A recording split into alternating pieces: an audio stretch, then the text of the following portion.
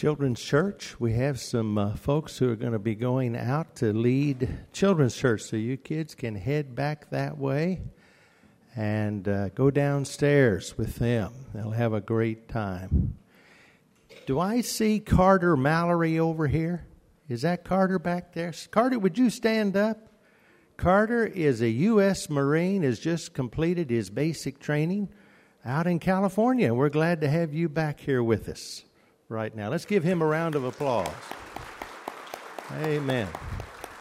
I didn't see him earlier, so we've got Ben here from the U.S. Army, and we've got Carter from the Marines. They're sitting on the opposite sides of the sanctuary here. But we're so proud of both of them. Let's pray together. Father, we are so grateful to be here to worship the Lord today. And thank you for how you've already spoken to our hearts through the music that we've been singing to you. And we pray that you'll bless each one now as we open the Bible, that you'll speak to our hearts and teach us something, Lord, that we can learn today that will make us more effective as we live the way you want us to.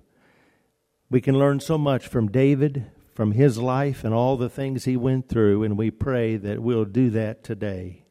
May your Spirit impress upon us. And Lord, the presence of these two wonderful men and families, Carter and Ben's family, we thank you so much for them, and we pray your blessings upon them as they serve our country. And it helps us to think about those who serve all over the world and very selflessly give of themselves, that we might be able to gather here in peace and safety and worship you and share you, not only here but around the world. Lord, we're grateful for the news we heard this morning and for the safety of our men and women in uniform who took part in that daring raid in Syria, that they all came back alive and safe. And we thank you that they were able to succeed in eliminating a bloodthirsty person who has done so much to kill and maim and terrorize millions of people. So we thank you for what they did, and we pray you'll bless them and take care of them and their families. And now we pray that you'll speak to our hearts, and may we leave here knowing, Lord, that we have heard from you, and we'll give you the praise for Christ's sake. Amen. Well, let's take our Bibles this morning and turn to 2 Samuel chapter 1. 2 Samuel, the first chapter. We continue looking at some of the things that happened to David in his life. We can't look at everything. He went through a lot. And so we've skipped over some of it, but we come to 2 Samuel chapter 1 because it really is a stark reminder of what David's heart was like. He was a man after God's own heart, the Scripture says. And we see something very unusual in him in this chapter, because we see how he reacts to the death of Saul and Jonathan. But particularly the way he reacts to the death of Saul. Because remember, King Saul was trying to kill him. Saul wanted him dead and tried many times to bring that to pass. And so you would think when David heard that Saul was dead, he would celebrate. He'd throw a party. He'd have a celebration. But that isn't what he did. And we see in his reaction something of how we can learn to react to those kinds of things in our own lives. Now, we see some things that are kind of shocking, but you know, that's one of the ways we know the Bible is absolutely, truly the Word of God. It lays out the reality of people and situations exactly as it happened. It doesn't try to gloss over things. If it was a made-up book, then it would be sanitized. That's the way people think. But that isn't the way the Word of God is. It is very raw. Sometimes it's hard to read, especially some of the things we read in the Old Testament. But we can learn from how God brought David through this time and how he reacted to the things that he went through. Let me read first the first 16 verses of this chapter, and we'll comment about that, and then we'll move on to the last part of the chapter. 2 Samuel chapter 1, it says, "Now it came to pass after the death of Saul when David had returned from the slaughter of the Amalekites. And David had stayed 2 days in Ziklag. On the 3rd day, behold, it happened that a man came from Saul's camp with his clothes torn and dust on his head. So it was, when he came to David, that he fell on the ground and prostrated himself. And David said to him, "Where have you come from?" So he said to him, "I have escaped from the camp of Israel." Then David said to him, "How did the matter go? Please tell me." And he answered, "The people have fled from the battle. Many of the people are fallen and dead. And Saul and Jonathan his son are dead also." So David said to the young man who told him, "How do you know that Saul and Jonathan his son are dead?" Then the young man who told him said, "As I happened by chance to be on Mount Gilboa, there was Saul, leaning on his spear. And indeed the chariots and horsemen followed hard after him. Now when he looked behind him, he saw me and called to me. And I answered, 'Here I am.' And he said to me, 'Who are you?' So I answered him, 'I am an Amalekite.' He said to me again, 'Please stand over me and kill me, for anguish has come upon me, but my life still remains in me.'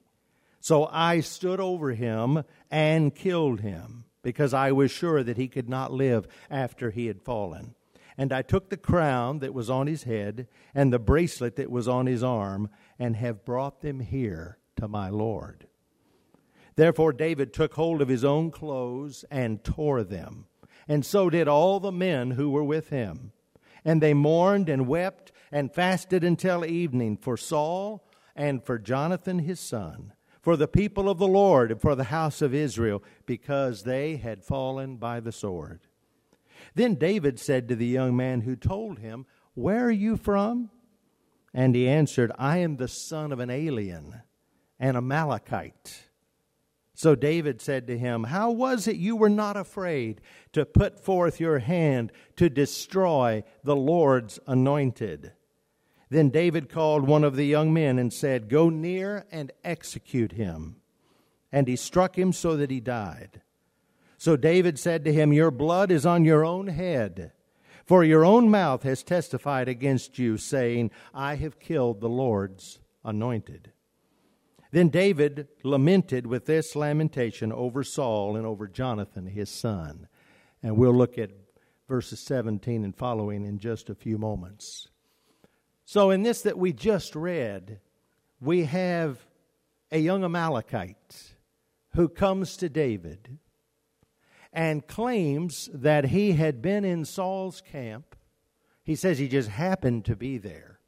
Well, that's probably a little suspect on its face. But then he tells the story of how he claims that Saul asked him to finish him off. That Saul had been wounded and that he had fallen on his spear, but he was still alive. And that Saul wanted him to kill him. And he had done it. Now, what we don't know is whether David believed the story fully or not. It doesn't really tell us. We know that is not what happened. Because if you go back to 1 Samuel chapter 31, you find the account there of how Saul died. So turn back over to 1 Samuel chapter 31, and it says that Saul and his sons had been in battle against the Philistines. And look in verse 3. The battle became fierce against Saul. The archers hit him, and he was severely wounded by the archers. Then Saul said to his armor-bearer, "Draw your sword and thrust me through with it, lest these uncircumcised men come and thrust me through and abuse me." But his armor-bearer would not, for he was greatly afraid. Therefore Saul took a sword and fell on it. And when his armor-bearer saw that Saul was dead, he also fell on his sword and died with him. So Saul, his 3 sons, his armor-bearer, and all his men died together that same day. And there's no mention there of a young Amalekite Saul asked to finish him off. We also have the corroboration in 1 Chronicles. If you want to turn to 1 Chronicles chapter 10, we find 1 Chronicles not going along with the account of the young Amalekite. 1 Chronicles chapter 10, verses 13 and 14. It says, "So Saul died for his unfaithfulness which he had committed against the Lord, because he did not keep the word of the Lord, and also because he consulted a medium for guidance." Now, previous in chapter 10, you have virtually the same account as in 1 Samuel 31. If you look up in verse 4, "Then Saul said to his armor-bearer, 'Draw your sword and thrust me through with it, lest these uncircumcised men come and abuse me.' But his armor-bearer would not, for he was greatly afraid. Therefore Saul took a sword and fell on it. And when his armor-bearer saw that Saul was dead, he also fell on his sword and died. So Saul and his 3 sons died, and all his house died together." No mention of a young Amalekite. And, of course, Chronicles was written much later. It was probably written pretty much at the end of the Old Testament period, looking back on the history of Israel. And so as God inspired Chronicles to be written, there's no mention there of a young Amalekite being responsible for the death of Saul. Now, there's a division of opinion. There are some commentators that will say, well, the young Amalekite really may have happened by, and it's not that Saul didn't fall on his sword. He did, and they thought he was dead, and the young Amalekite just finished him off. I don't think that's probably the case, simply because you have no mention of that in 1 Samuel 31, nor in 1 Chronicles chapter 10. Most commentators believe that what we find here in 2 Samuel chapter 1, the young Amalekite very well may have been a part of that Amalekite group that saw or happened by after Saul was dead, and he took the crown and he took the armband because it was worth something, and he thought he could go to David and that David would be thrilled to know that Saul was dead and would reward him for killing Saul if he claimed to have killed Saul, because he knew that David would become the king if Saul was dead. But David did not react the way anyone expected him to. He did not rejoice that Saul was dead, and he certainly did not reward this lying Amalekite who was trying to ingratiate himself to David by claiming to have been the one who finished Saul off. It was the wrong decision for him to come and tell that tale. Because you see, David took seriously the will of God. We sometimes, we talk about the will of God, but we don't have sometimes a sense of how awesome and how important it is that we honor and respect the sovereignty of God Himself. And David did that. He respected the sovereignty of God. Because David had many opportunities. He could have killed Saul himself, remember?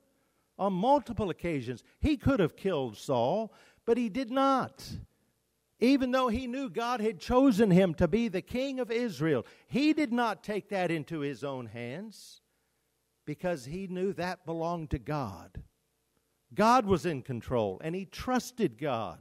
He didn't understand how everything was going to work out, and he went through a lot of hard times. Sometimes in your life, you're going through very difficult times, and you don't know how it's going to work out. And you might be tempted to try to take things into your own hands and manufacture something. And that's when we need to remember the example of David. He wouldn't kill Saul when he had the chance, because he knew that God's timing would be perfect and that God's way would be perfect. And he waited on the Lord. He trusted God. And so he was offended at this young Amalekite, not just because he had claimed to kill Saul. I think that he probably knew the guy was lying to him. But at the very idea that anyone would even claim to assume the role of God and to do what only was the rightful thing for God to do, he wanted all of Israel to know that he had nothing to do with the death of Saul. He didn't have anything to do with it. He knew that he was going to become the king. And the last thing he wanted was for him to assume the throne, with the idea being that he, David, had been some party to the killing of Saul. Especially that he would have been in league with the Philistines or with the Amalekites in doing that. And so he had him killed. He had him killed to preserve his own ability to rule as the next king and also to defend the honor of God. Now, it's possible David, at this point, he didn't know. He may have thought that this guy had killed the Lord's anointed. Either way, his action to have this Amalekite executed was in order to uphold the honor of God himself and to send a message that God alone is the one who rules and reigns and determines who would be king of Israel. In our lives, we should always remember that God is the only one who has the right to determine those great moments of life. Our lives are in his hands.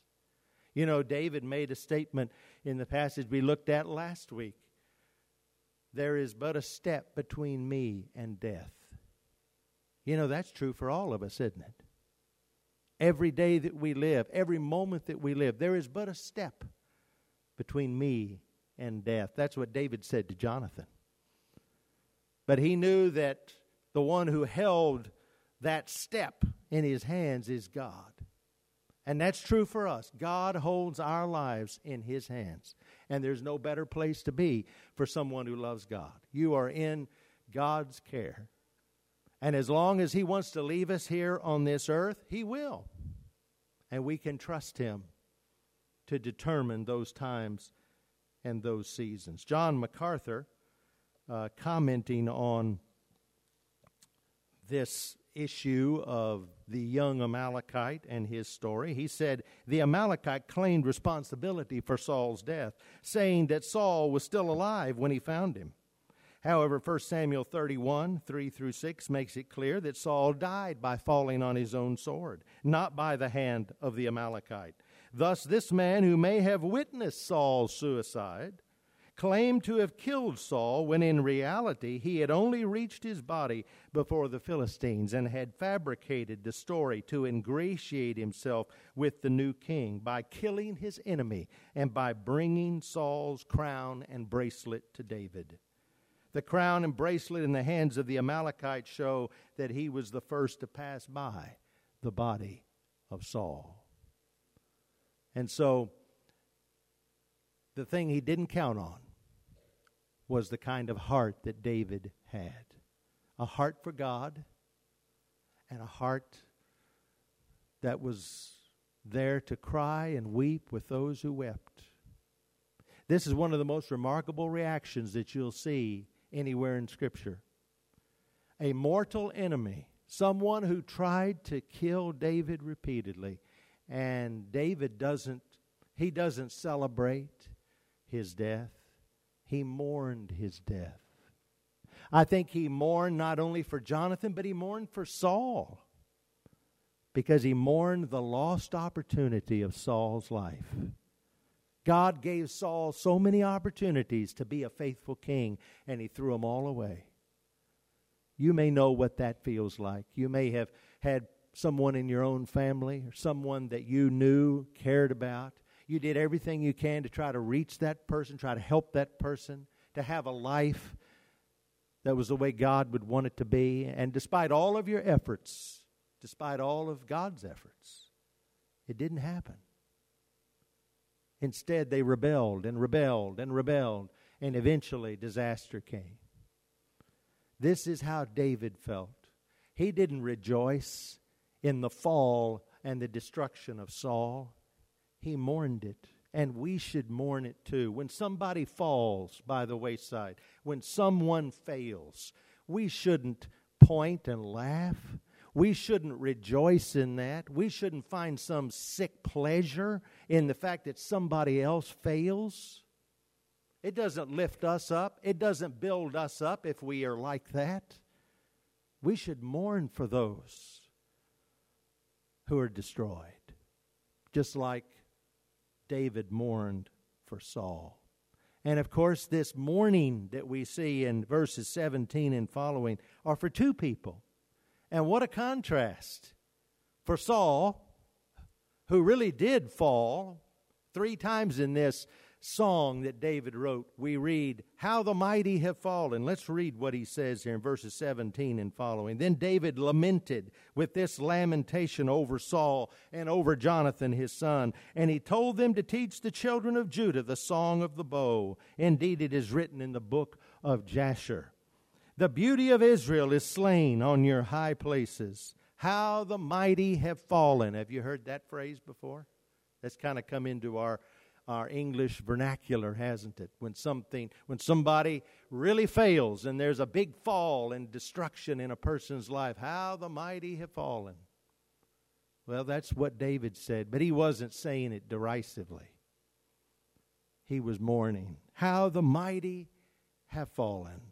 Tell it not in Gath. Proclaim it not in the streets of Ashkelon, lest the daughters of the Philistines rejoice, lest the daughters of the uncircumcised triumph. O mountains of Gilboa, let there be no dew nor rain upon you, nor fields of offerings, for the shield of the mighty is cast away there. The shield of Saul not anointed with oil. For the blood of the slain from the fat of the mighty, the bow of Jonathan did not turn back, and the sword of Saul did not return empty. Saul and Jonathan were beloved and pleasant in their lives, and in their death they were not divided. They were swifter than eagles, they were stronger than lions. O daughters of Israel, weep over Saul, who clothed you in scarlet with luxury, who put ornaments of gold on your apparel. How the mighty have fallen in the midst of the battle. Jonathan was slain in your high places. I am distressed for you, my brother Jonathan. You have been pleasant to me. Your love to me was wonderful, surpassing the love of women. How the mighty have fallen, and the weapons of war perished. You can just really feel the deep emotion of David as he spoke about Saul and Jonathan. Do you notice something here? David did not say one negative word about Saul. Not a single negative word about him. In fact, he praised his life, didn't he? You've heard the saying, don't speak ill of the dead, right? Well, that's what he modeled here. Was there a lot of bad things he could have said about Saul and his life? Absolutely. Are there a lot of things that could be said about the life of anybody who lives on this earth that's negative? Absolutely. But he models for us something that isn't just some pie-in-the-sky thing. It really, I think, shows good character. And it shows submission to God. He chose to speak of the positive things about Saul and his life. He wished it would have been much, much more. He didn't take any pleasure in Saul's demise, but instead he spoke well of him. Oh, that we would think like that we would have a heart that would speak well of people. We sometimes not only fail to speak well of the dead, we don't always speak well of the living, do we? But we should. It doesn't mean there's not negative things that could be said. But oh, that we would be like David and leave that to God. He hasn't set us up as people's judges. God is the judge. And he will do what is right.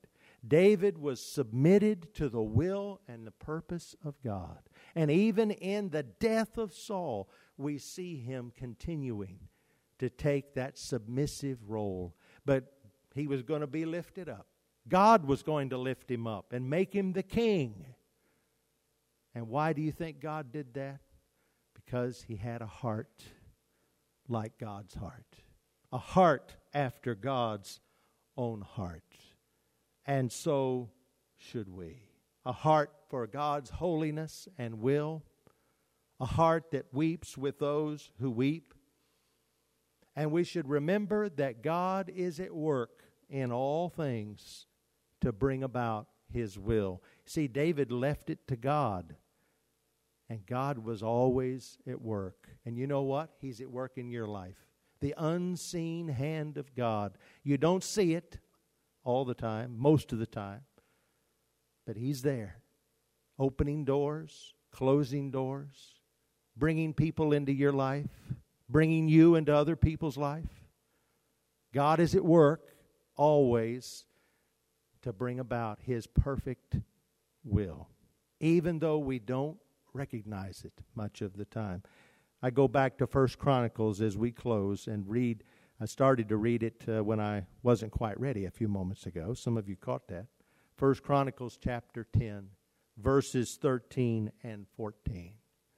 Who killed Saul? Well, Saul killed Saul. The Amalekite claimed he did it. I don't think he did. But the chronicler, the historian, looking back over time, as God inspired him, what did he say in 1 Chronicles 10:13? So Saul died for his unfaithfulness which he had committed against the Lord, because he did not keep the word of the Lord, and also because he consulted a medium for guidance. But he did not inquire of the Lord. Therefore, He killed him. Capital H, God. Therefore, God killed him. He killed him. And turned the kingdom over to David, the son of Jesse. Through all of that happened, all of those battles, and the death of Saul, God was right there. God was at work. And many times it's much after the fact, looking back over the course of your life, you can go back and look and see the hand of God. You can see how God was at work. In the moment, you can't see it. You can't discern it. You think that person is doing this, and they are. It's not that they're not. But the permissive will and the intentional will of God are always at work out there to bring about His great purpose in our lives and in His kingdom. And so you can trust God because He's the one who is at work out there. He was going to put David on the throne, and He had 1,000 ways He could have done it. And finally He did it. Saul came to an end, and David was raised up. It's our job to be faithful to God. Saul wasn't. David was. It's our job to love God, to serve Him, to submit to Him, to trust Him, and to know that in His time He will bring about what is best and what is right, because He alone is God. Will you pray with me? We thank You, Lord, for Your work in the life of David and for what we see in David's example. We pray, Lord, that You'll help us to put You first, Your will first, Your glory first, and then to just trust You to work out the details in our lives, to lead us each day, show us the steps we need to take, but to know that You're standing above it all, and You're working to bring about Your perfect will for each of us, and for each of us as a part of Your kingdom. And we look forward to the day when we'll all be together in Your presence, face to face. We pray, Lord, that everyone here is ready for that day. It's true for each person here. There is but a step between me and death. Are you ready to stand before God? You can be. And God has made a way that you can give your life to Him and be forgiven of your sin. And we thank You, Lord, for doing that. So if there's someone here who is not certain that if they died today, they would go to heaven, Lord, help them to now say, Lord Jesus, I need You. I ask you to forgive me of my sin. Come into my life. I want you to be my Lord and my Savior, and I will follow you. And we thank you, Lord, you are faithful to do what you say you will do. So you lead us now in this time of decision and help us to leave here knowing, Lord, that we belong to you and we're going to be faithful to you each day. For it's in the name of Christ we pray. Amen.